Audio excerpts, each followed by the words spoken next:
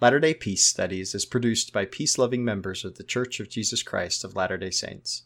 Any views expressed herein are not to be taken as official positions of the Church or its authorities. Latter-day Peace Studies presents Come Follow Me. I'm Shiloh Logan. And I'm Ben Peterson. Thank you for joining us as we discuss this week's reading of Come Follow Me, as outlined by The Church of Jesus Christ of Latter-day Saints. We're recording these podcasts from our homes, and so you'll often hear children playing, dogs barking, and babies crying. This is our life, and we love it. Our hope is that as we discuss these scriptures and truths, we will come to a more perfect understanding through experiencing the atonement of Jesus Christ and find greater peace in our lives. Okay, everybody, we are back. We are doing Doctrine and Covenants sections 137 and 138 today, last two sections of the Doctrine and Covenants.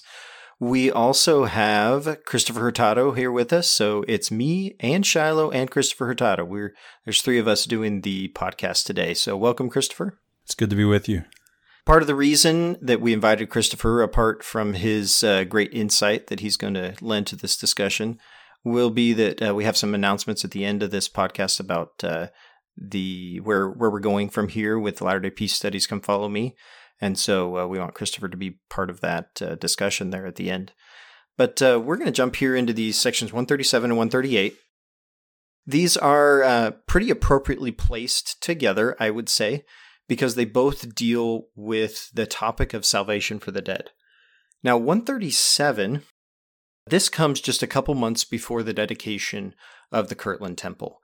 The doctrine of the salvation for the dead really is really just coming into being. It's really hard to say how much Joseph understands about it at this time. He understands maybe the concept of God's love and that he wants to save his children and he's going to do it. But how exactly that comes about and the mechanics of it, at least in Joseph Smith's mind, aren't quite fleshed out yet. They don't start making more sense until later when he receives his understanding of baptisms for the dead. Then he's able to fit together this idea of universal salvation with the concept of the necessity of ordinances, which he had a really hard time fitting those concepts together previously. 137 is kind of the promise that there will be an understanding of this. And then 138, interestingly enough, is sort of the codified, official, fleshed out fulfillment of that promise, so to speak. But we don't get section 138 all the way until 1918, and this ends up being the nephew of Joseph Smith, Joseph F. Smith, who's Hiram's son, who becomes president of the church. And this is a revelation he receives that then becomes section 138 of the Doctrine and Covenants. And so we get to see sort of this doctrine introduced by Joseph Smith that then finally sort of gets its fulfillment much more fully fleshed out. How fully, each person can sort of judge what questions they might still have even after reading section 138. But much more fleshed out, obviously, than section 137. We've got 10 verses in section 137, and we've got 60 in section 138. 137 comes about with Joseph thinking over the death of his brother Alvin. And he has a vision of the celestial kingdom and sees Alvin there. And he can't quite understand how that works, because in his mind, the ordinance of baptism in particular, but other ordinances as well, but the ordinance of baptism by proper authority is such an important ordinance. It's so crucial that the non-receiving of that ordinance bars salvation, right? It's absolutely required for salvation. So the grace of God cannot overcome the absence of this ordinance, at least in Joseph Smith's understanding. So then he gets this section 137 that says, those people that would have been baptized if they had the chance or would have received the truth, they will still receive that opportunity. So again, he doesn't. This revelation isn't recorded as an official part of church doctrine until later. That's why it gets put in as section 137. And it's almost like, he receives this revelation, but, in my mind, it's like this raises a lot more questions than it answers, section 137. And so I feel like he almost didn't want to canonize it, right out the bat, because how exactly this happens, he didn't. I don't think he fully had an answer for until we get those sections that talk about baptism for the dead. So, yeah, I think that's a really great point, because here I don't think we can stress enough how much Alvin meant to Joseph. Because when Joseph is growing up, Joseph Smith Sr. is going through a lot of turmoil in his life, and really, to the standards of the day, Joseph Smith Sr. is really a failure as far as the world would look at it. Now, of course, there were so many setbacks that the Smith family had that were completely outside of their control. But like, for instance, when they were up in Vermont before they moved down to Palmyra, they threw their entire savings into the farm. And that was when the whole summer there wasn't a summer, everything was winter.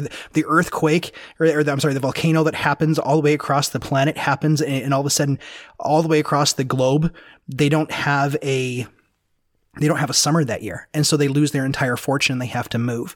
And then they have to start over.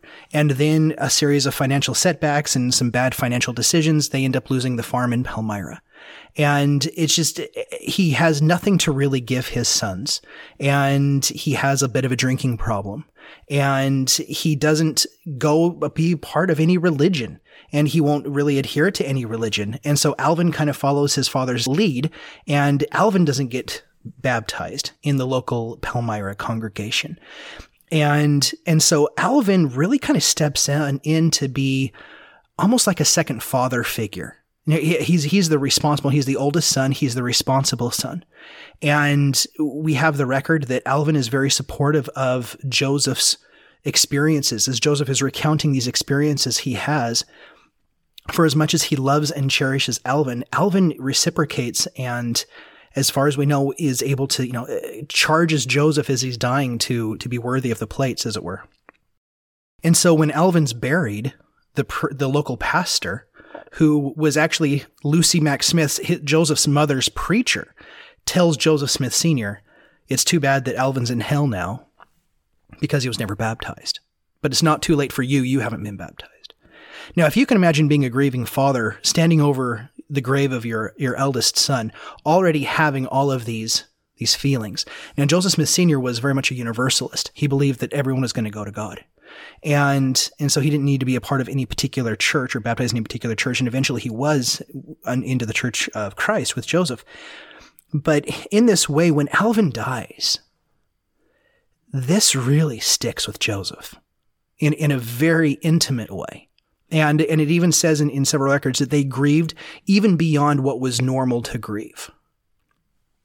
So when we see here in 1836, Joseph, this is a pretty magnificent vision, and there's some interesting things about this vision about what he's seeing, and it does say it in the chapter heading that this is a vision. And I think sometimes we may think that a vision actually means he saw it with his eyes visually, but that's not really necessarily what a vision is. And there's some clues here that he gives us, pretty explicit clues that this is not something that he's seeing with his physical eyes. He even says it in verse 1, whether in the body or out of the body, I cannot tell. He seems to kind of give us a New Testament vibe here. But then he's going through and he's like, I see everything. I saw the gates of heaven. I saw the throne of God. It was a blazing throne. I saw the streets paved with gold. And then he starts going into like the celebrities of heaven, as it were. Yeah. And he's like, I saw Father Adam and I saw Abraham and I saw my father and mother. Now, this is the interesting part, is his father and mother were still alive. Yeah. And so this is what's kind of giving us this very allegorical vibe, or it's a vision that kind of is a vision of principle, as opposed to like maybe absolute necessity or of absolute reality.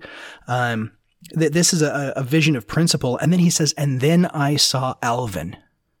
And of all the things he sees, it's him seeing Alvin there in vision, whether in the body or out of the body, he couldn't tell, that stops him in his tracks. He's listing off celebrities. I saw Adam. I saw Abraham. I saw my parents. I saw Alvin. It's like, what are you doing here? And then the love comes up, his brotherhood and that brotherly love. And that's when he's given really for the first time this idea. As it says in verse 6, and I marveled how it was that Alvin, that he had obtained an inheritance in the kingdom, seeing that he had departed this life before the Lord, had set his hand to gather Israel the second time, and had not seen baptism for the remission of sins. Thus came the voice of the Lord, saying, all who have died without a knowledge of the gospel, who would have received it if they had been permitted to tarry, shall be heirs of the celestial kingdom of God. And all that shall die henceforth without a knowledge of it, who would have received it with all their hearts, shall be heirs of the kingdom. Now this is a really interesting way of looking at it, because this really changes a lot of the contextual theology, even of Joseph's day, not just of baptism itself, that you can be baptized for the dead, which we've talked about in previous sections, but and that we'll find out how God can practically resolve that matter by proxy. But also we're dealing with an American context of Calvinism, of where from the Puritans and through the Second Great Awakening, there's this kind of rejection of Calvinism and the rise of evangelicalism, where we now know our place with God, because under Calvinism, you didn't know your place with God. You never really knew if you were going to go to heaven or hell. It had already been predestined. So really, your works did not matter. You just had to be able to you had to follow the commandments of God. You had to be pious and just, but your works weren't going to get you into heaven. Nothing you did was going to make a difference. And here, this is bringing in, it's a very much an American vibe and an American ethos and mythos of individuality, being able to have some kind of meritocracy, some kind of skin in the game, that you actually get to choose whether or not you're going to act and participate, to become a participant in your journey and in your story. And so it adds this element of the individual into the conversation, that the individual now can know if they would have accepted it. And then finally in verse 9, for I, the Lord, will judge all men according to their works, according to the desires of their hearts. So the desires of your hearts are one thing, but we're now being judged and gauged by our works. The things by which we do, the things by which we obey the commandments, the things by which we now have an individual participation that actually now has a variable on where we go with heaven and hell. Because, at this point, I don't think we've been, I'd have to go back to section 76, but I don't think we've been given the 3 degrees of glory yet. So it's like heaven or hell. You get to have a choice in this now. So it's really a reworking of the cosmology and of theology of what's really known in their day as well. I think it's interesting that he sees his mother and father there. So either this is something that's happening in the future, or it's outside of time, this vision. And so it helps us to see that, sort of where Alvin fits in to this soteriology, being either that it's, again, either in the future, not only now where Alvin is already dead, but later on when Joseph's parents will also be dead, considering that when he's receiving this vision or having this vision, they're still around. And it's interesting also that it says that all those who would have received it, that they would have, or that they would be saved, and that's according to their works, according to the desire of their hearts. What does that mean? According to their works? According to the desire of their hearts. And when I ask that question, I don't mean that to be a rhetorical question. I'm sort of lobbing the ball back to you guys. What does that mean? Yeah, I've actually kind of been thinking about that as well. It's like, well, it says two accordings. It's like, is it one or the other, or is there what's the relationship between the works and the desires that then fits into the judgment, right? And that's not exactly clear to me. At least it's not clear to me what Joseph really means by this. I thought about it for a little while, but I couldn't really come to a satisfactory conclusion about what exactly he's meaning by this.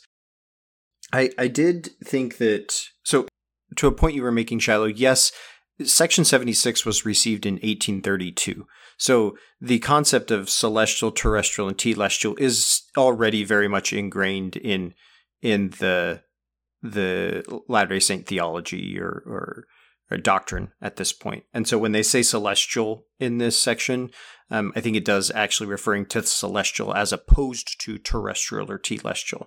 And Joseph's surprised because in section 76, they understand, oh, well, baptism is required for the celestial kingdom.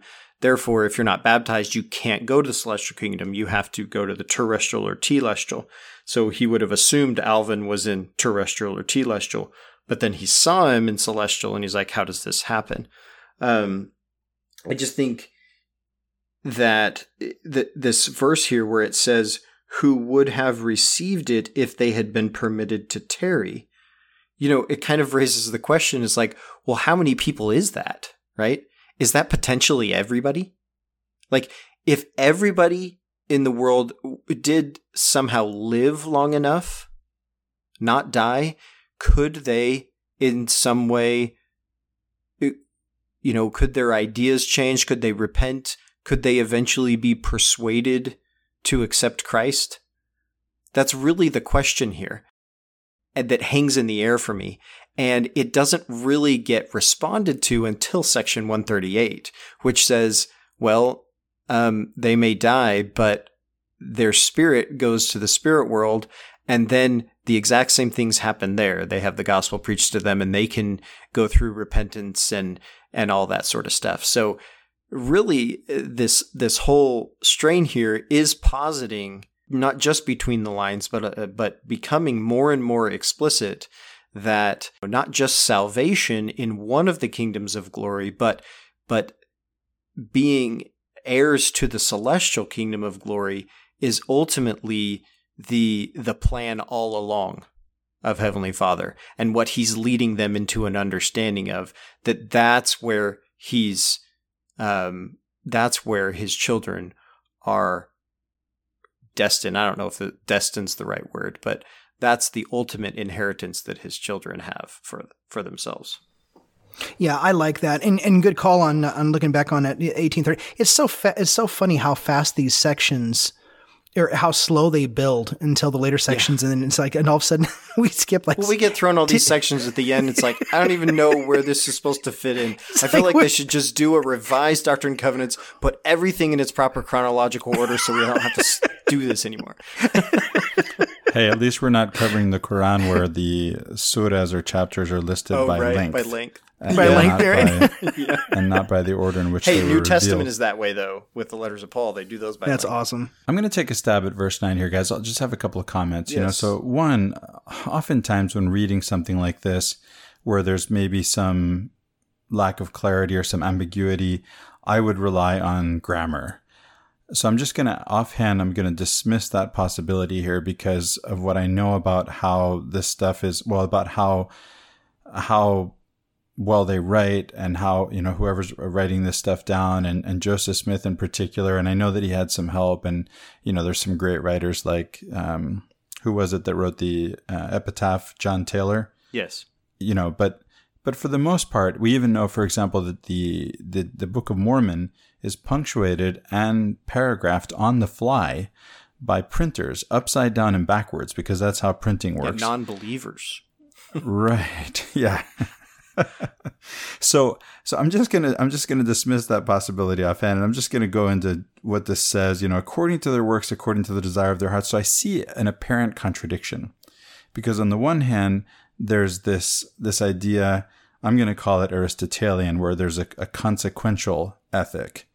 And then the other one that's according to the desire of your hearts, or another way we could put it, and I think of it as, I'm going to say Kantian, where it's this deontological, or this, it's just according to what you intended. Your intention, yeah. Yeah, according to your intention. So is it what you did, or is it what you intended to do? And it's saying your works, what you did, according to the desire of your heart, according to what you intended. So it just seems like maybe one possible interpretation is sort of this mercy and justice idea, that there's both and that there's some kind of correct balance, something like that maybe. That's an idea. When I read through this, the way I've interpreted this for several years, and I've told the story a bunch, but everyone who's been on a mission knows, and again, I apologize, I've told this before, but everyone who goes on the mission knows that there are those missionaries that are by the letter of the law. It's like, you keep the commandments, you keep the rules, because that's the only place you find blessings, right? So you just keep the rules so you have the blessings, and it's a very quid pro quo, very transactional relationship with God. God doesn't bless us until we do this. And that's awesome. That's a perfectly good, fine way to do it. My experience, where I first came to the awareness of acting by love is when I met my mission president, and it was the awareness that this guy doesn't know me, but he really loves me. And it's like I felt something from him that was completely transformative. And that was the moment when I realized that I would be more than willing to do anything that was asked of me because of how much I feel loved. And so it was this essence of acting out of love, in that the rules didn't matter. The blessings on the other side of it really didn't matter. It was the excitement of living in love with and being in love with in a type of relationship, right? With someone who loved me. It's a very fatherly love, and to be there and to be wrapped up into that love. And I was like, I immediately loved him, and I knew he loved me, and I knew the missionary mom loved me, and I knew that was just the way that was. And so I acted it. And so when it looks here and it says from the desires of their heart, is this a possibility where we've learned to love and it's like, I can't do anything else but? This is just the desire that I have to move and to act and to be, because I'm so filled with the love of God to just to express that. Because I think a lot of the times the rules and the regulations, there was a video I saw today about how when Jesus came to give the law, he didn't necessarily challenge the law of Moses. He in the sermon, he says, you've heard it hath been said, but I say unto you. But what he's giving the heart that the original law, that God's original law was given. That the rules were supposed to point to this thing that now Christ was revealing in the New Testament, that when you have this heart, this is what naturally manifests from that conversation. This is what naturally manifests from being in love with God. And what people have tried to do is instead, they've done the actions without falling in love with God first. And so you rely on the love. It's like putting the cart before the horse. And is that what it's talking about here? That it's not just the works. It's not that God's just going to, you have to put in the works. But he's trying to say, but it's the desire that goes behind it. It's that thing. It's the falling in love with me and me falling in love with you, and that love and that reciprocal love. And I know it's kind of weird in kind of Latter-day Saint speak. We don't talk about being in love with God. That's a very Protestant, that's a very romantic thing. Yeah. A more romantic thing, right? But even this appears in the Old Testament. A lot of the times we talk about like the Songs of Solomon about how uninspired it is. But this was the kind of like, it was almost a type of erotic love that people were trying to communicate with God. It was that they have fallen so in love with God, and they have now experienced the awe of God that they couldn't possibly put it into any other terms other than that wild feeling of just absolute surrender to your spouse or to another human being. It's like, it's the closest thing I can think of. Now, of course, from the contemplative or mystical side of things, this is something that exists in all the religious traditions, right? This idea of that kind of mystical union in love, right? With the beloved, with God, thought of as the beloved. That's at least in the Jewish, Christian, and Muslim traditions. Mm-hmm. Yeah. Yeah. Another possibility comes to my mind from what you've shared, Shiloh, and that is, just as those who would have been baptized, if they had known to be baptized or had the opportunity to be baptized, could be saved, you have this possibility that those who have the desire to do works, even if they couldn't do them, if they would have done them, if they could have done them, that's another interpretation. Right. Yeah. I think that fits. When it comes to either the baptism or the works, I think of the Islamic tradition where anyone who, same idea, right? Anyone who has had Islam presented to them and rejects it cannot be saved. But there's this caveat that's understood in the Islamic tradition that if ISIS presented you Islam, that's not actually Islam. And if you rejected that, well, then that doesn't count against you. You had to be presented Islam in its true and correct form. Yeah.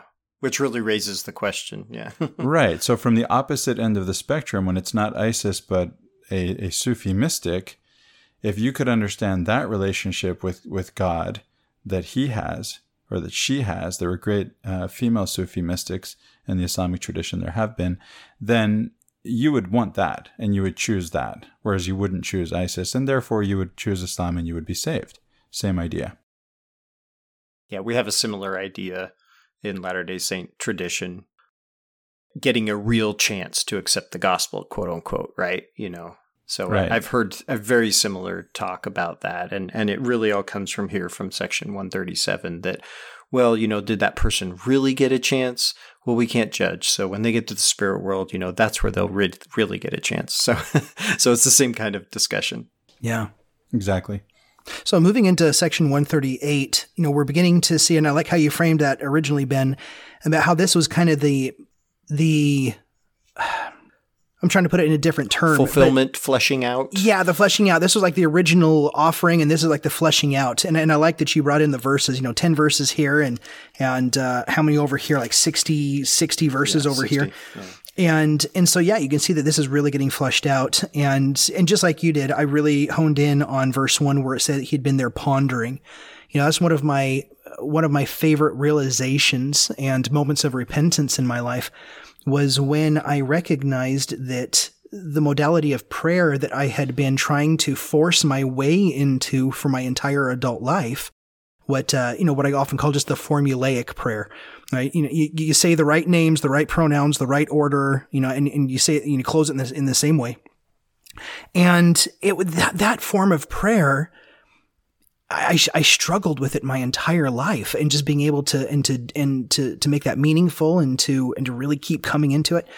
And it took me stepping in a little bit outside of the LDS tradition to see some other paths and about other forms of prayer. And I stumbled across this one form of prayer called Lectio Divina, and it was a practice by the mystics. And it's really just it's a 4-stage process, but it's one of those where, just to kind of make it overly simplistic, is if you've ever had that moment when you're reading the scriptures or you're pouring your intentionality into something, and all of a sudden you have a stroke of like a spark of an idea to go do something for someone else. And you might go, that was revelation, or that was the Spirit, that was God. And it had nothing to do with what you were reading. But as you were pondering over and putting your intentionality into the scriptures, you kind of opened yourself up to God to be able to have another idea and another revelation given. And I think most of us have had a moment like that. And that's Lectio Divina for me. It's to really kind of sit over, to ponder, to think about, but then to become open to whatever it is. And that's a form of prayer, to be able to come into God's presence through just meditating and pondering. So when I saw him say in verse 1 that he was pondering over these things, and Ben, you brought up before when we were talking about this, but you brought up some of these great verbs, like, that he was reflecting over it, he was pondering over it, and he's poring over these ideas, and just a lot of verbs to kind of show his intentionality into these ideas and into the scriptures, then to see what opens up for him. I thought that was a great way of kind of introducing 138, and I like the way that Joseph F. Smith opens that up. Yeah, and to be clear, Ben is reading those verbs right out of the section, right? If you have verse 2, let's see, verse 1, pondering, verse 2, reflecting, they're coming out of the section itself. Yeah, and then there's things that aren't explicitly verbs, but they imply it. It says here, and the great and wonderful love made manifest by the Father and Son in the coming of the Redeemer of the world. There's wonder and awe there, right? He's just sitting with that, right? Verse 6 has impressed. Yeah, and that's what is really is pretty interesting about this section, that it opens up with he's just sitting there thinking about the love of God. and his mind is directed towards an understanding of how it might actually work, in a metaphysical way. So then he has this vision open up to him of how the love of God will manifest itself in this metaphysic reality that we would call the spirit world. And I don't think there's any problem with taking a lot of this metaphorical or literal, because they both would still point back to his point, was that this is a manifestation of the love of God, whether it's metaphorical or literal. The word reflecting there is interesting to me. You don't just ponder on the word reflecting. It's interesting that we use that word in English. We talk often. We've used the analogy of a mirror before, in looking at yourself, and I see it here as a figurative way of talking about how we think and how our brain wrestles with ideas. And what I think is fascinating about this word reflect is that it's almost like you are holding up an idea or a thought and in a mirror, or comparing it. And then he says, upon the great atoning sacrifice that was made by the Son of God for the redemption of the world. I can sort of conceptualize of this as you get this idea and you sort of hold it up in the mirror in light of the atonement of Jesus Christ and what that means to you. And does this idea fit? Or what presents itself when this reflects in a mirror? Is it true? Is it light? Or is there continuity or congruence to it? Or is it something that doesn't fit? So anyway, that word reflect kind of hits that. Yeah, and this is very much in line with our hermeneutic, right? With the way we've been reading, with our beatitudinal hermeneutic, with this nonviolent hermeneutic. It's a way of reading whatever it is that the prophets have written down according to their own understanding and according to their own context and according to their own language, and holding that up against, reflecting it against the image of those teachings, those central teachings of Jesus Christ. Yeah. To see how they stack up and how true they therefore ring. I think it's going to be interesting here in verses 6 through 10 to be able to really get in what Joseph F. Smith was thinking about. And I really appreciated this. I think it was in section 130 or 131 when when he reads the scriptures that he was pondering over. I like it when they include those scriptures. It's like, these were the scriptures that broke open this idea to me. So he says, I opened the Bible and read the 3rd and 4th chapter of the first epistle of Peter. And as I read, I was greatly impressed, more than I had ever been before, with the following passages. For Christ hath also once suffered for sins, the just for the unjust, that he might bring us to God, being put to death in the flesh, but quickened by the Spirit. By which also he went and preached unto the spirits in prison, which sometime were disobedient, when once the long-suffering of God waited in the days of Noah, while the ark was a preparing, wherein few, that is, 8 souls, were saved by water. For this cause was the gospel preached, also to them that are dead, that they might be judged according to men in the flesh, but live according to God in the Spirit. That's it. And I pondered over these things. That's it. Now, this is really fascinating, because what he ends up pulling out, the next 50 verses that he ends up pulling out of those scriptures, it's really fascinating. So that when we realize that it's out of those 3 or 4 verses that the rest of this comes. This is just like section 76, right? Sidney Rigdon, Joseph Smith. It was Sidney Rigdon, right? They're reading from, about heaven and hell. Mm-hmm. And what do they get? It's not in there. It's not in what they read, but they're pondering on what they read, and they come out with something else. There's a revelation that comes out of that. Riley and I went into this, or was it you and I, Ben? Or was it you and me, Ben? Yeah, we did 76 together. Yeah, so we went into 76, and we went into this as an example of how to receive revelation. And I taught this to my kids and taught them, you shouldn't just be consuming Scripture. You should be producing Scripture, following them in this way. Yeah. Christopher, you and I did section 76, and then I think you turned around and did an episode with Riley on contemplation on 76. So they're actually... That explains my confusion. You did 2 podcasts on it, just from slightly different approaches That's right. Really, ended up being very close anyway. But yeah, we felt like there was more to say after I had recorded with you. I wanted to talk with Riley about this. Right.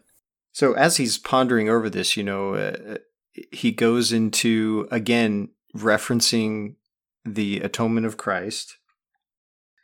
He says the eyes of his understanding were opened, and he saw. Now, just like in the previous section, Joseph Smith says he saw. He's not sure if it was in the body or not.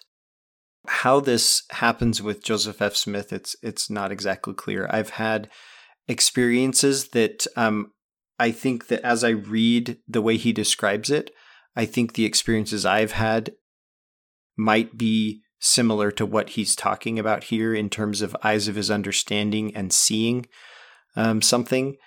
It's an idea, a vision, so to speak, an imagination, your mind's eye that comes presented before it, but not in a way that you are controlling what is happening. Rather, you are watching, you are beholding what's happening.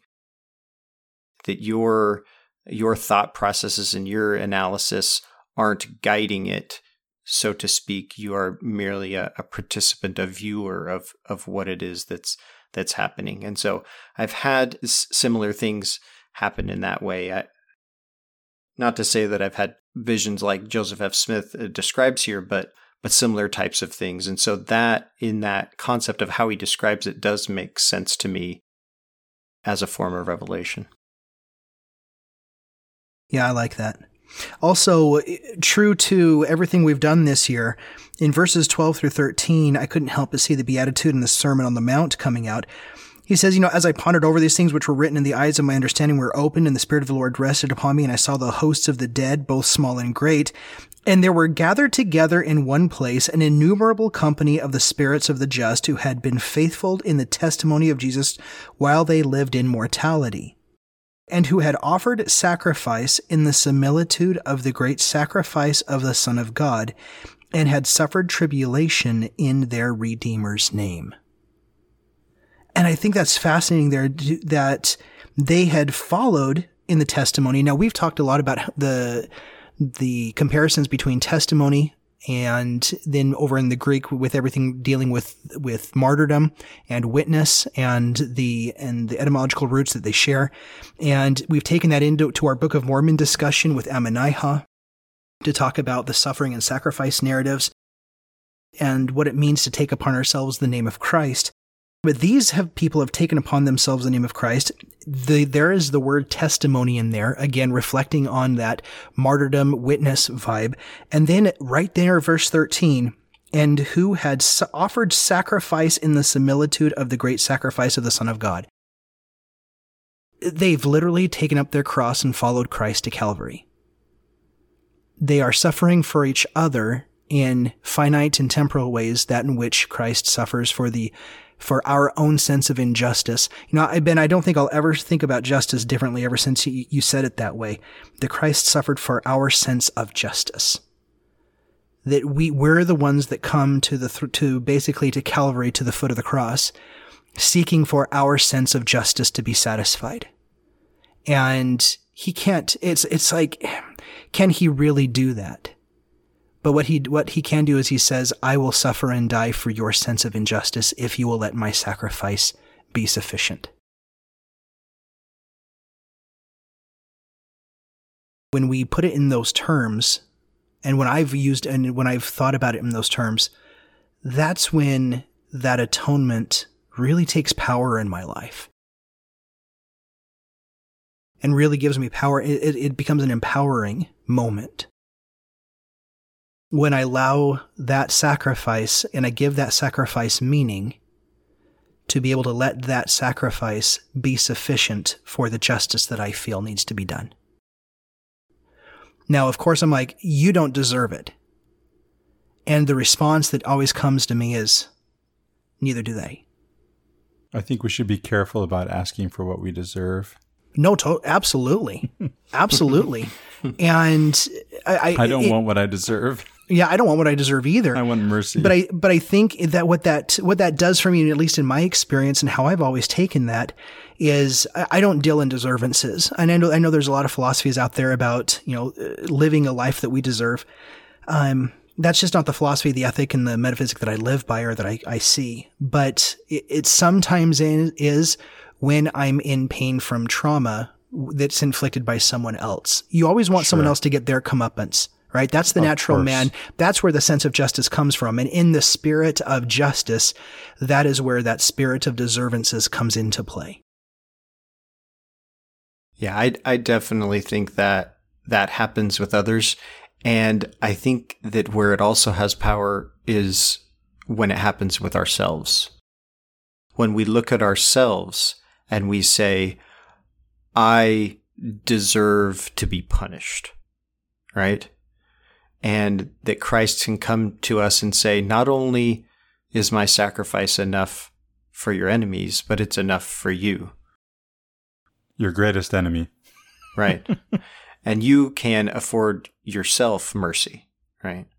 Yeah. Yeah. I love that.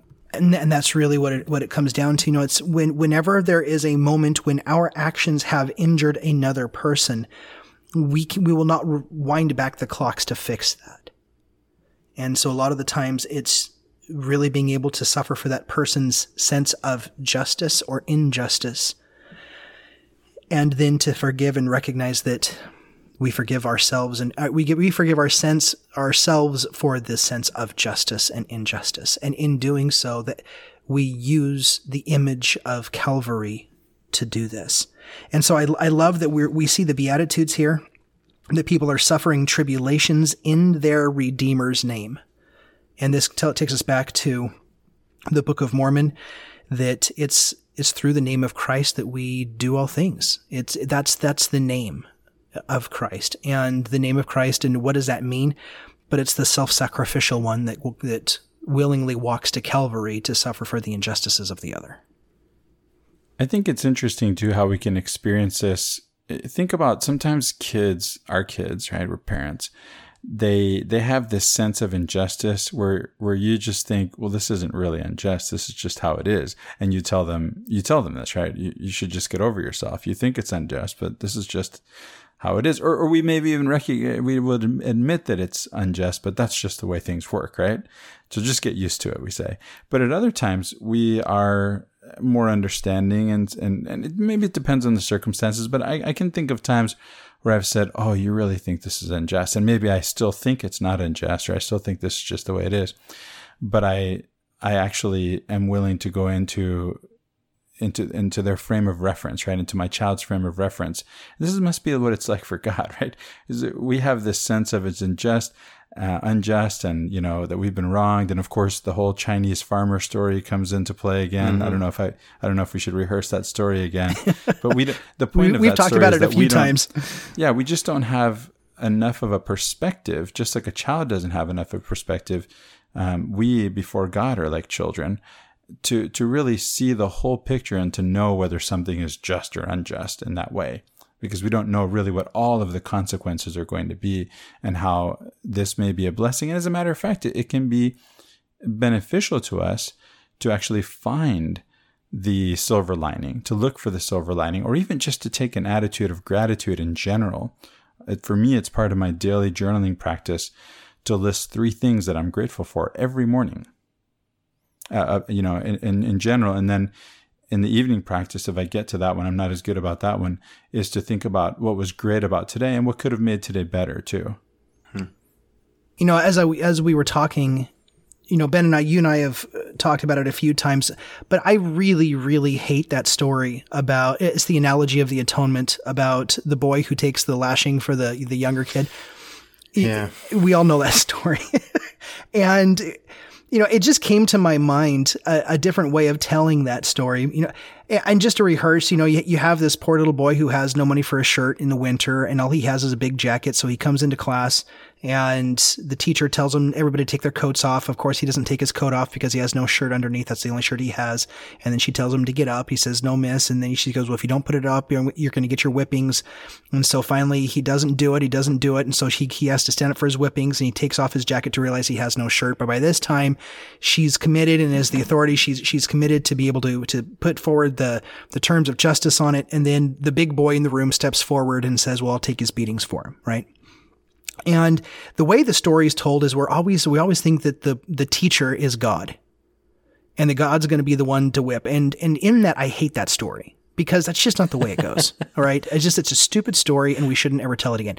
However, that said, I'm not pulling any punches. It's a stupid story. We should never repeat it. Let me retell it here real quick, because I hope this doesn't mess up your point, but I want to clarify something with the story. So you did skip a crucial part. What happens is there's a rule, and the rule is no stealing. And so this little boy who's hungry and has a coat, he steals the other boy's lunch. And then it comes out that he stole his lunch. Well, the consequence for stealing someone's lunch is you get 3 lashings. So he comes up to the front of the classroom, and he takes off his coat. Everybody sees that he's bare, and he's going to get the 3 lashings. Well, the boy who he stole the lunch from says, "Oh no, I'll take the lashings." So he goes up there and he takes the lashings for him. And anyway, so there you go. Okay. It's still a stupid story. We should never talk about the story again. It is. But that said, just now I thought, what if I'm the teacher? What if I'm the one who has committed to the rules and have committed to the sense of justice and who's committed to the way things ought to be? I'm the one who's imposed this. I'm the one who's following through on this. I'm the authority in the room, or I'm the one who has the perceived authority. And I see this going on. Now, the older boy is now going to suffer for my sense of justice in the class. Not just for the whippings, not just for the apple, but for my sense of justice. Now, the question I have now is, do I whip the older boy for my sense of justice and he's willing to let it be, or do I just let it go? And so in that way, I can kind of turn that story to something I'm like, I can think about that story. And if I ever hear that story, that's how I'll retell it. But it really comes down to those things that we have such an innate sense of what we think is justice, and it's connected to our feelings that another person needs to have their comeuppance. They need to finally to receive the consequences of their actions. And it's interesting how the Sermon on the Mount has us deal with those situations. And it's even more interesting to me that ends up finding its way here into section 130, the very last section of the D&C, really plain about how those who had been faithful to the testimony of Christ were those who had offered themselves as a sacrifice in similitude of Christ's sacrifice, even having suffered tribulations in their Redeemer's name. I think that's a pretty fascinating way to close out the D&C. Well, it is, if not one of the most central theme of Christianity. So I think it can't help but find itself into all of these places. So one of the things that I want to say, if we're ready to move on with the section here, is that that in the story here we've got Christ who, so he dies on the cross, right? And in the Latter-day Saint theology, your spirit leaves your body and it goes to the spirit world. So this happens with Christ, and his spirit goes to the spirit world. And there's all these people that have died all this time before, and their spirits are all gathered waiting. And I remember the church made this video some years ago, and it was actually really good. But they portrayed in it Christ coming into the spirit world, and there was like this light portal that opened up in the floor of the spirit world, and Christ came out of it. I thought it was pretty cool. So all these people gathered around that are waiting for him to come. And it's interesting how verse 15 puts it. It says, "I beheld that they were filled with joy and gladness, and were rejoicing together, because the day of their deliverance was at hand. They were assembled, awaiting the advent of the Son of God into the spirit world to declare their redemption from the bands of death." In light of the discussion we've had many times about our degree of glory that we experience being an epistemic difference rather than a metaphysical one, or an epistemic reality rather than a metaphysical reality, the fact that they are there waiting for Christ to come, and just the mere anticipation of his presence means that they are experiencing, says, they're filled with joy and gladness. That is, it seems to me here that they are actually experiencing in the moment the thing that they're anticipating experiencing, right? The thing that they're waiting, they're experiencing something in anticipation for an event to happen that they anticipate will cause them to have the experience that they're anticipating.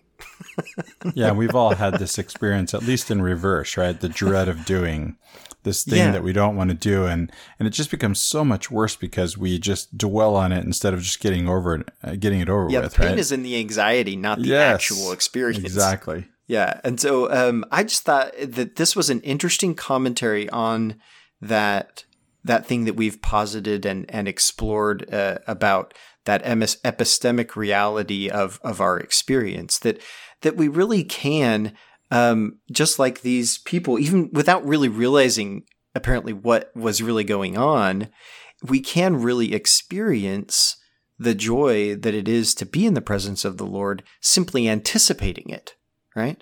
Now. Yeah, now. Yeah. You know, Ben, you pulled it out here before about verse 21 when it's talking about the wicked. Neither did the rebellious who rejected the testimonies and the warnings of the ancient prophets behold his presence nor look upon his face.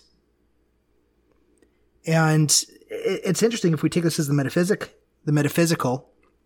And it's funny, I'm so trained to still see this in a metaphysical light. Yeah, yeah. Well, you've seen the plan of salvation once where they like draw the circles up there and they like draw a line down the middle of the spirit world, right? Yeah. Oh, yeah. There's two halves, right? Yeah. And I've seen that before, but I've also seen many other lessons where we're talking to be like, look, you know, the spirit world's all one, actually. It was only divided before Christ, and now it's not divided anymore. And I thought, oh, that's kind of an interesting way of putting it. Yeah, I like it. I would redesign that whole thing differently, and I wouldn't split it if I were to ever teach that lesson again. I wouldn't split. Oh, let's be truthful, shall we? You wouldn't redesign the whole thing. You'd throw it in the garbage. No. Well, there's some aspects of how we tell this story that I'm like, that just doesn't do anybody any good. But, you know, it's like when we draw that line, I think that's one of those really definitive ways that enters into the subconsciousness, that collective consciousness that we have and how we think about these things. Right. When in reality, what if there is no line? What if it's just we are all there together? It's the same thing that we are here. And what if instead of having a metaphysical distinction where we feel like we've actually been pulled apart from the wicked people, what would that do to our conversation about how we lived today? Because so much of millennialism, it really kind of leaves a bad flavor in it when we think that, oh, things are just, we expect things to get worse. And when you live with a theological belief system and structure that things are going to get worse and keep getting worse until God comes and kills all the bad people then it's always somebody else who's making it worse, right? If you're a Republican, it's the Democrats. If you're a Democrat, it's the Republicans. If it doesn't matter who it is, right? Yeah. If it's somebody inside the church or outside of the church, there's always the other and it's always their fault. And if it's always their fault, then it's always going to get worse. And somehow we're always going to be in the minority. And if we're not in the minority, it's a conspiracy because we're not winning. And it's that whole thing that ends up entering the sphere of saying that these bad things absolutely need to happen. And so the whole way that we come to the world is through this idea that things are getting worse and we don't actually take into account that, you know what? Statistically speaking, on most categories, like world hunger, death and disease, violent crimes, war, yeah, even war, standard of living, the standard of living, things are getting better. Things are getting better and better and better. But the thing is that does not fit into what they call a fundamentalist millennial paradigm that things has to get worse. Right.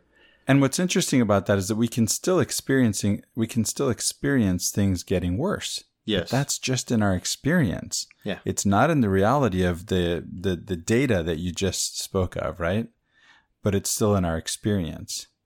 Or we can experience peace regardless of whether or not there's less or more or less war, right?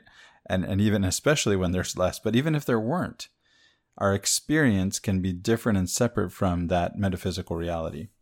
Yeah. Yeah, exactly. So in 21, Ben, I really like that you brought out that, you know what, it really sounds like Jesus is among those people. Like they're mixed in with the crowd, but it's that, behold, they did not behold his presence nor look upon his face. As if to say, almost like Moses with the serpent. It's like he was there, he was present, all you had to do was turn and look, but you wouldn't. And it kind of gives that same kind of vibe there, that, as you said, that epistemic, that layer of perception, that these degrees of glory have more about our perceptions of reality than they have to do with reality itself. Metaphysically or physically, I don't know. Is spirit metaphysical or physical? Joseph Smith says it's physical, but some people would say spirit's metaphysical. Whatever, he's metaphysically or physically there. And but epistemically to these people, he's not. It says they're in darkness. It says, where these were, darkness reigned, but among the righteous there was peace. This is really brought out. I feel like Joseph Smith gives a parallel to this, and then he brings in the mortal ministry of Christ, and he says, "Oh, I saw that when he was in the spirit world, he was among all these people." But it was only those who were really looking and anticipating his coming and looking for what would happen that recognized him, that saw it, that understood it, that it was meaningful to them.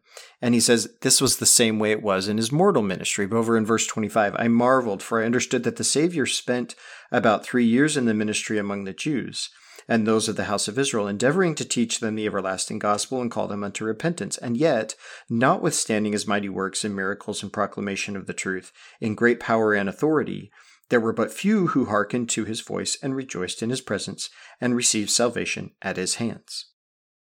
In other words, just like when he was on the earth, also in the spirit world, everybody was there around him. Like you were saying, they were there, but there wasn't a recognition, a realization, an experience of his presence.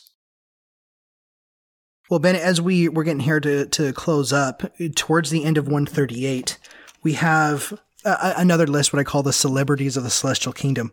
But basically you have Father Adam, Eve, Abel, Seth, Noah, Abraham, Isaac, Jacob, Moses, Isaiah, Ezekiel, Daniel, Elias, Elijah. He's seen Joseph Smith, Elijah, and all the prophets among the Nephites. It's kind of like who's who. He's seeing all there. And then he goes down, he says the prophet Joseph and my father Hiram and Brigham Young and John Taylor and Wilford Woodruff. They're all there. And so it's this fascinating get together of people that he's seeing there. One of the things that's interesting about that to me, Shiloh, is if this is a vision, however this works, right? If this is a vision, let's say you're seeing them, whether you're seeing them with your physical eyes or with your spiritual eyes, how do you know what these people look like? Are they wearing name tags? Hello, my name is. And so I think that idea gives us a sense of it's a question, right? That's meant to help us to imagine what this might be like. You would have to have a sense that is non-visual, right, of knowing who they are. And I think that's helpful. It's like when you have a dream and there's people in your dream and you just know who they are. Exactly. Like I've had dreams of my wife and it was like in my dream I knew it was my wife, but it didn't look anything like her. Right.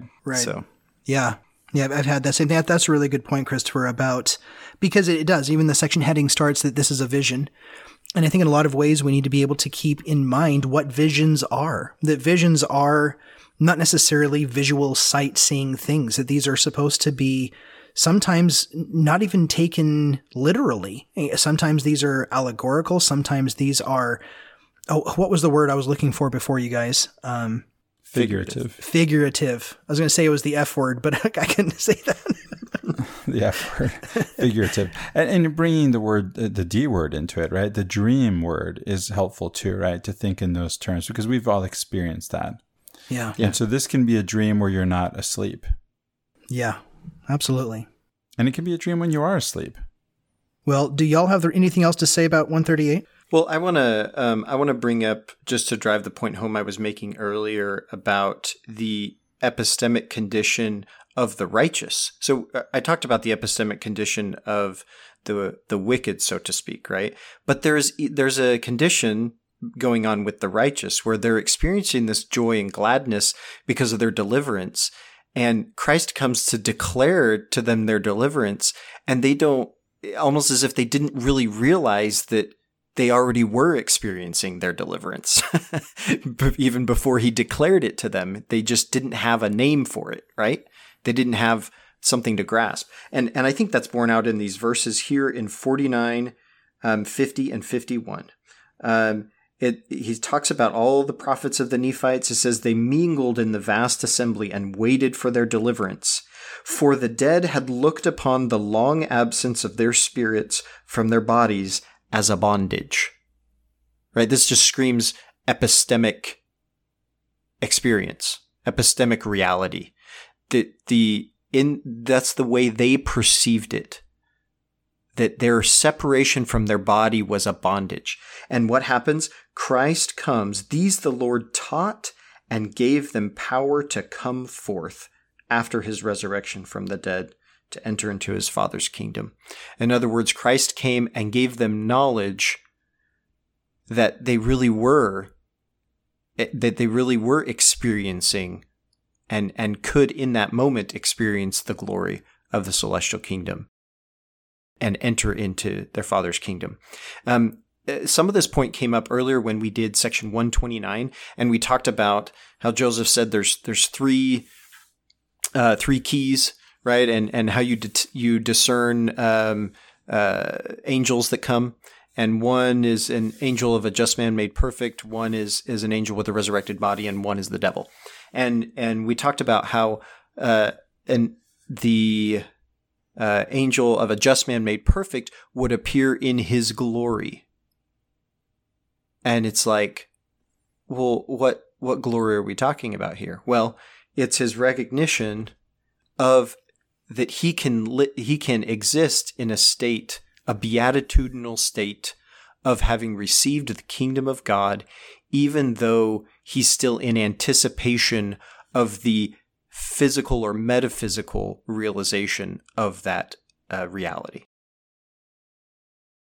You know, there's another idea here that's closely tied in with this idea for the listener who's unfamiliar with the idea, and that is, Riley and I covered it in an episode on resurrection, the idea of living a fully resurrected life before you die. That even, in fact, Jesus the Christ himself lived a fully resurrected life before he died. And so that's another idea that fits in here, is this idea that you can experience this now. I like that. Well, both of you, we've reached the end of the road with section 138 and now with the D&C. So this has been a really fascinating journey this year to be able to, Ben, when you and I first sat down to talk about how we were going to try to tackle the D&C, it was a completely different animal than the Book of Mormon, because the Book of Mormon is narrative first, and then it has doctrine that's intermingled with the narrative.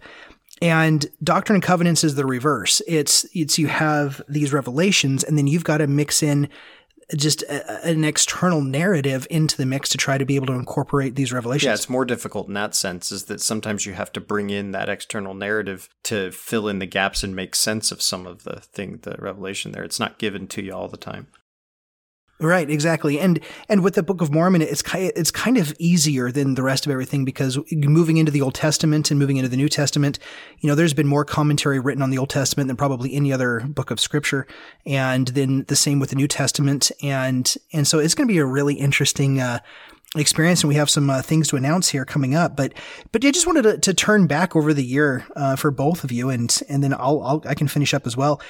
But just to see if there's anything over the last year about what stood out to you this year with Come Follow Me. What may have been a meaningful moment? Was there a thing that you found that you liked the most this year in reading Come Follow Me, or kind of just a reflective pause? But do either of you have anything that stands out as far as what you've studied this year with Come Follow Me? I was thinking about this for a little while, and it was really hard for me to say, oh, this is my favorite thing, because I don't know. I'd have to spend probably an hour going through them and be like, oh, this one was my favorite. Oh, wait, no, this one was my favorite. But what did stick out to me as I was thinking about it was when we covered section 109, which was the dedicatory prayer of the Kirtland Temple. And what stuck out to me about this is I didn't know, this is often the case, but particularly with this section, I didn't know what to do with it when I first listened to it. So how I typically prepare for the Come Follow Me's is sometime during the day, I will pull the section up on my phone and I'll listen to it to get my mind kind of thinking about some of the concepts. And then later in the evening, I'll sit down and I'll read the scriptures and mark the things that stand out and sort of conceptualize in my mind how it is that I am thinking and feeling and want to approach the section. And section 109 wasn't, I didn't really have a way to approach it that made sense to me. But then I sat down with it and started reading through it, and I started feeling, as I was reading, kind of the ups and downs of what was going on. And I realized that, we talk about it as a prayer, but we read it as a revelation. And I was realizing this should be read as a prayer and a revelation, but to me, I needed to conceptualize it more of as a prayer and realize that he's praying.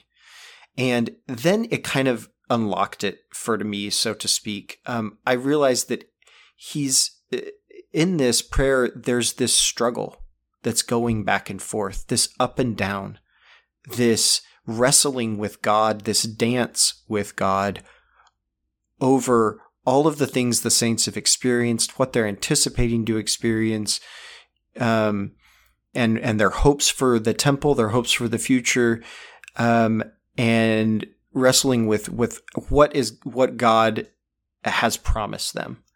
And it really, really opened up a dimension of how Scripture comes about from a prophet to me, in that it became much more intimate. This wasn't anymore something where it was just like, the prophet sat there and, stared forward and in a monotone delivered the revelation, right? It was more raw and real and intimate. You were kind of like looking into Joseph Smith's soul, so to speak, as what he was experiencing in that moment, and he was sharing that with us. The ups and downs of his prayer, the things that weren't true, right? That he speaks in his prayer, and then turns back later 2 verses and contradicts it. As odd as that sounds, I loved that. I thought it was so fascinating and so meaningful. So, I think back over the episodes that I've co-hosted either with you, Ben, or with you, Shiloh, in the Doctrine and Covenants in particular. My favorite episode has to be section 76 with Ben, which has already been mentioned in this podcast, right, in this episode. And so obviously that was a good experience for me, and I think it was for Ben too, and it certainly was for Riley and I when we went into that same conversation. I felt compelled to go into that conversation again with Riley, and so we got a lot of mileage out of that section in terms of how to receive revelation and how to understand prophecy and revelation.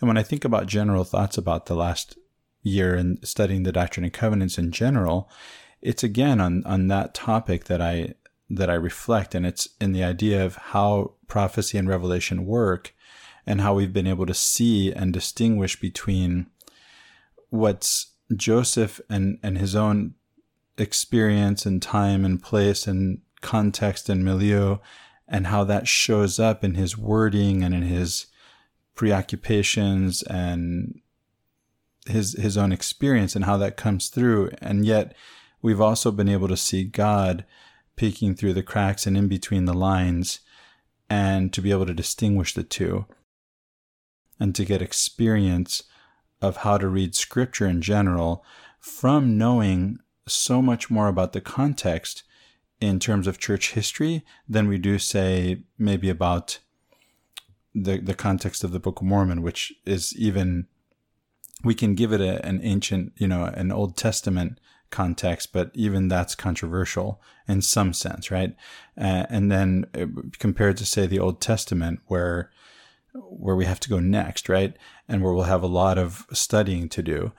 So, it's been helpful to have that sense of history, and to be able to bring that into the reading, as you guys mentioned, right? To be able to have that context, to be able to understand then what's prophecy, what's revelation, and how that's distinguished from what is the prophet himself, his, whichever prophet it may be, again, because I'm taking this as a principle that I can apply in all of exegesis, of all of sacred texts, of that prophet's own preoccupations, time, place, milieu, etc., context in general, right?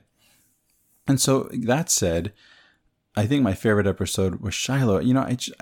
When we reflected on the 50 episodes that we've recorded of Latter-day Contemplation, I actually went through all the episodes to think about, what were some of the moments that stood out. I didn't do this with this podcast. I didn't prepare for this question in this way, even though I knew we were going to have this conversation. So I actually think back, and I'm going to go ahead and mention the favorite episode that I've recorded with Shiloh, because it goes all the way back to the first time that I guest co-hosted with Shiloh, and that was back in the Book of Mormon. And I want to bring this same principle into play in recalling this experience, because I had been studying, and so I bring this up all the time, the value of actually spending time going into the books. And I don't mean just, obviously, the sacred text, but sacred text from all the traditions, to go in this way that we've been taught through the Doctrine and Covenants, to seek truth wherever we can find it. And then also to go into the context, to study history. I've spent so much time in studying history too, and trying to understand the context of both church history and of ancient history. And I remember I had actually been invited over to Shiloh's house during the lockdown, when there were few opportunities to get together with friends. There were also few opportunities for me to be alone, because everybody was always home. And so I remember it was a hard choice that day, but I chose to stay home alone over going to spend time with my friend, with Shiloh, at his house. And I just went into a deep dive into some things in Buddhism that just ended up dovetailing into the conversation that we were having. What do you remember what episode that was, Shiloh? I don't. I remember the conversation, but I don't remember the episode specifically. I'd have to go look it up. You're talking about one you did in the Book of Mormon? That's right. Because wasn't there an episode that you guys recorded, and the recording was so bad it wasn't salvageable, and so we missed? Yeah, there was that one, and then I think it had to be around Helaman. I think it was somewhere in Helaman then. This was, I think it was in Helaman. And so the conversation was around the garden myth. It had everything to do with where we're going next, actually, in the beginning, in the Old Testament. Yeah. And so that's something we'll maybe have the chance to talk about again, and to bring that into a context where it seems to fit better. But again, the point I'm making is that it actually fit in Helaman. And so that's what I've learned here. Yeah, I love both of that. I love both of those observations and reflections. When I originally came on and had the idea to start the podcast, Ben and I, we'd done LDS Liberty together, and we've talked for years about starting a podcast back up. And the difficulty was with LDS Liberty, a lot of the time, was trying to create content and trying to come up with the new idea, right? And Christopher, I know you probably have this same thing going on with Latter-day Contemplations, like what we're going to talk about this week and having the ideas and always kind of formulating these ideas. And so you have to have the creativity to create the idea to do it. And Come Follow Me has been able to offer a type of scaffolding. But one of the things that we've learned is that while we are able to have the content in front of us every single week and we know what we're going to talk about, we're also kind of forced to have to talk about what we're going to talk about. We don't have now we've lost the ability of going out and venturing into something else, right? So we're beholden to the conversation that we're going to have. And, it's evolved over time, and how, when we were with LDS Liberty, the idea was maybe the next thing we do is we just start taking little vignettes of the Book of Mormon, because, taking King Mosiah, then taking King Noah, and taking, maybe revisiting Ammonihah, or anything that we can possibly think of, Samuel the Lamanite, or these little sections of scripture that we could have a couple episodes on. And Come Follow Me really was able to provide that we just followed the script. And when we came into Doctrine and Covenants, I personally received just shy of maybe a dozen messages from people who were in various Facebook groups, people who I know who had listened to the podcast, expressing their concern for Doctrine and Covenants just because of where they are at with their discipleship and their faith journey, and talking about, because there are certain things that, and the way they've been talked about before, that has landed sideways for them. And I had that on my heart and mind when we started with Come Follow Me this year. And as Ben and I, we poured over and thought over and pondered, I guess we can use that word, borrowing it from Joseph F. Smith.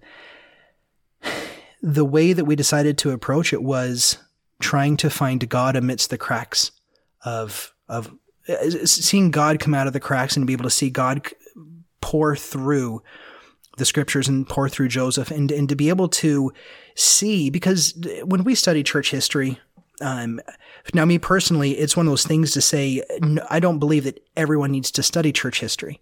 But when you do really study church history, and you've kind of gained enough knowledge from what the sources that the church has, and then you're able to venture off into other historical sources of original source texts and things like Rough Stone Rolling on Joseph Smith. We brought up The Kingdom of Nauvoo by Ben Park, and we start going to maybe University Press books and what the scholars are saying about this. It's going to change the way that you view and you come to the belief in the restored gospel. Just more knowledge. There's a psychologist who I read recently who said that all knowledge is a form of death, and all knowledge is a form of rebirth. In that, when we have new knowledge, the old knowledge and the old self that we had before we became aware or had more exposure, the old us dies. And with new knowledge, we're born into a new world. And so it's like a death and a resurrection every time we learn something new. And so in coming into church history, I knew that there were going to be certain areas that were problematic, more problematic for some of the listeners than others. And it's so going through, I don't know if there's a specific episode that has stood out to me the most, but inevitably, almost every single episode, when we're all done and I go back inside and I start talking to my wife, and she asks, how did it go? And then I start talking to her about the podcast.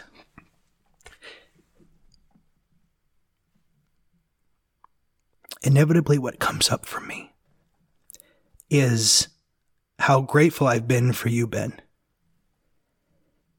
in being a strength and an example, in learning how to be able to find God in the scriptures in ways that has even been sometimes difficult for me. And so my remark when I come back and I talk to my wife is, it's been a common thing. I'm like, Ben found some things in there that I just hadn't pulled out. It was a really good conversation. I found God tonight. And as I've listened to several of the listeners, I know that this has been a shared experience with a lot of people. And so as I reflect over the last year and I see all of these things going on in the Doctrine and Covenants and in church history, and with all the problems that we can look back and if we want to look for problems, we're going to find problems. But to be able to try to find God, now that's a whole different endeavor. And so this year, in studying the Doctrine and Covenants and in going through and focusing on where is God here, and not just when it says, and thus saith the Lord, or I the Lord, but really finding that Sermon on the Mount hermeneutic, that God that comes through in that beatitude God, and the Sermon on the Mount, that one that walks with us and sits with us.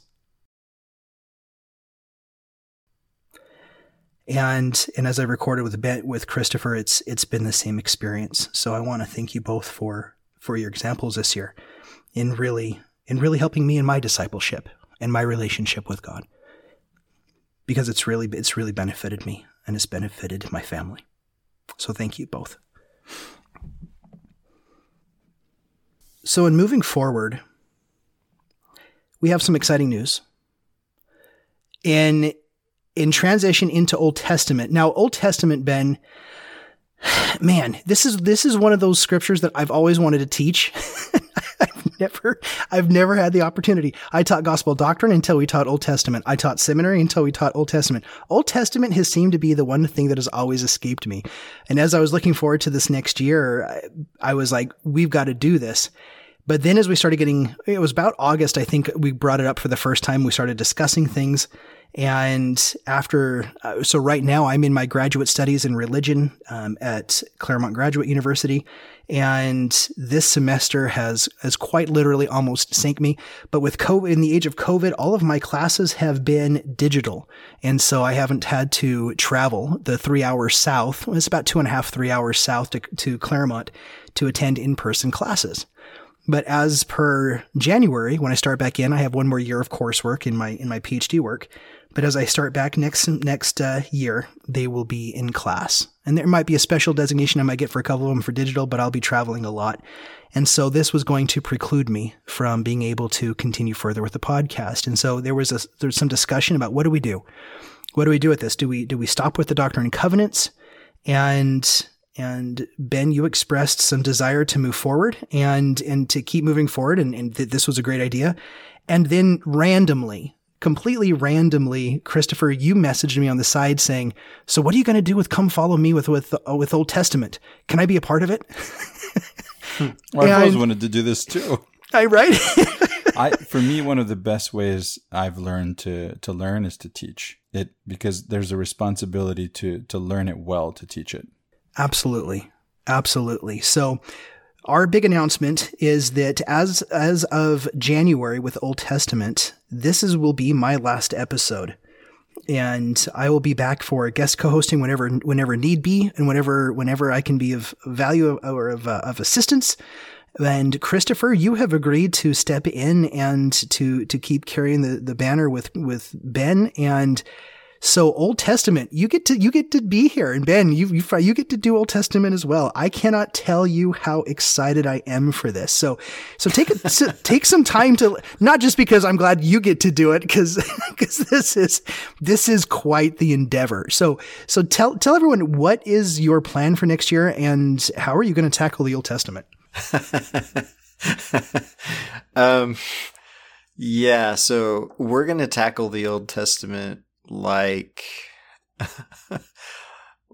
a baby tackles an offensive lineman.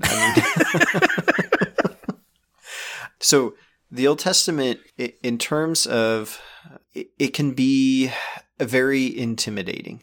It is in our scriptural canon. It's the oldest book of scripture, and it has also the most commentary on it of any of our standard works, both within and without our faith tradition. I would say mostly without our faith tradition. There's considerably less commentary on the Old Testament within our faith tradition than probably a lot of the other standard works.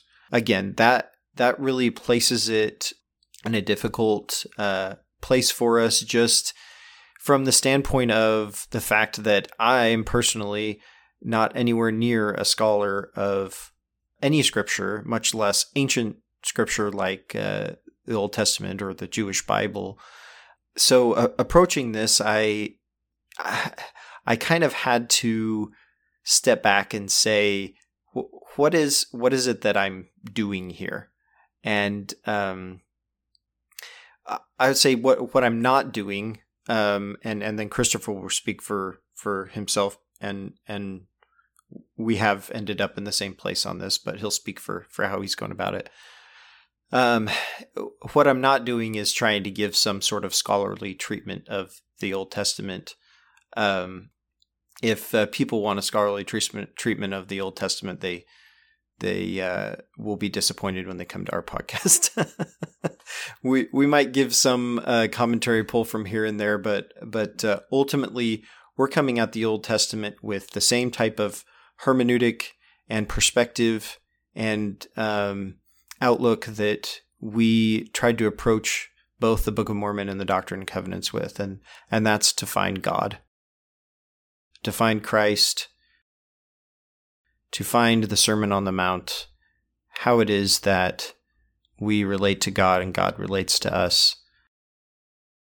I know that for many people, that's a real challenge in the Old Testament because the way that the Scripture is, the narrative of the Scripture can really make that difficult from a consistency point of view.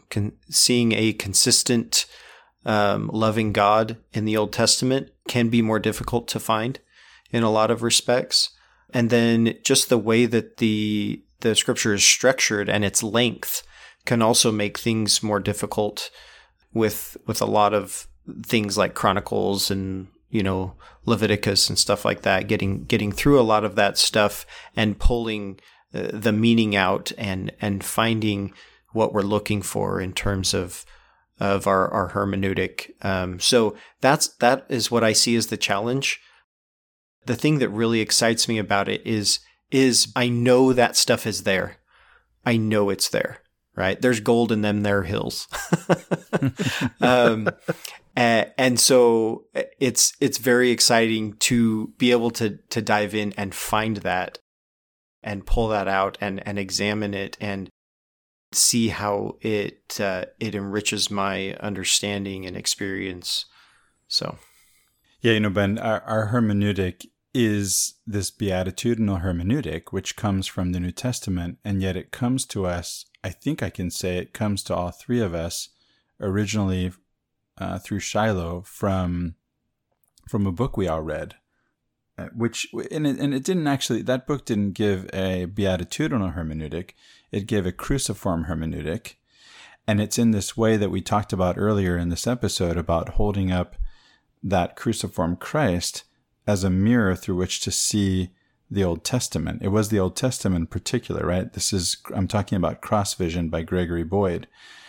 And with Shiloh's interest in going deep into the Sermon on the Mount and the Beatitudes, and I remember this started with these meetings that we had, right? These meetings via Zoom where we talked about the Beatitudes over a number of weeks, that it became this, inspired by Gregory Boyd, it became this beatitudinal hermeneutic.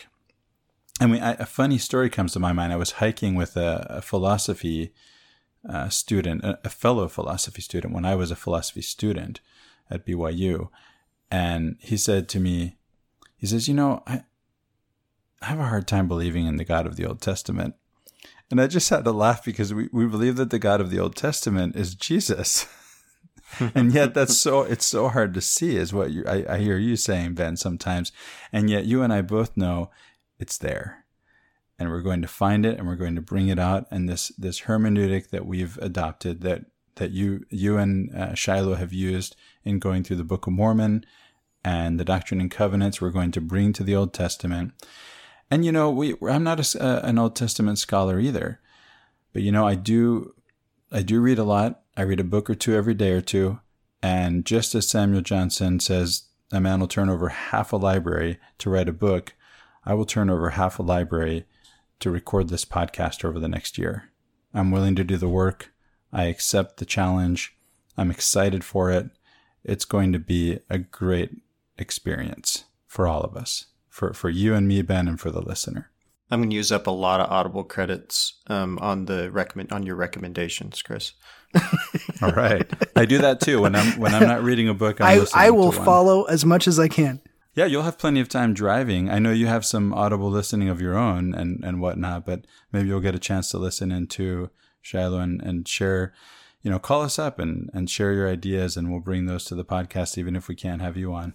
Absolutely. I cannot tell you how excited I am to hear what you have. And the first episode will be out in the first Sunday of the month. I believe it's January 2nd. So I know that you are already working on the back scenes to know what you're doing, because I've heard you talking about it. So I'm super excited. I can't wait for it. Yeah. And so another thing is, God willing, this episode comes out with the Latter-day Contemplation episode that we're recording tomorrow with Ben, to go into this hermeneutic, to actually go into this nonviolent hermeneutic and how we came about it and how it works. We're excited to have Ben on the podcast. Riley and I are both excited to record that episode tomorrow and to have it come out at the same time as this one. So if you're listening to this episode and you haven't heard episode 52 of Latter-day Contemplation, I invite you to listen to that episode too. Awesome. Yeah. Well, fantastic. Ben, do you have anything else to add before we close out? Can't think of anything. All right. Well, for my last time for Latter-day Peace Studies, I'm Shiloh Logan. I'm Ben Peterson. And I'm Christopher Hurtado. Thank you, everybody, for listening.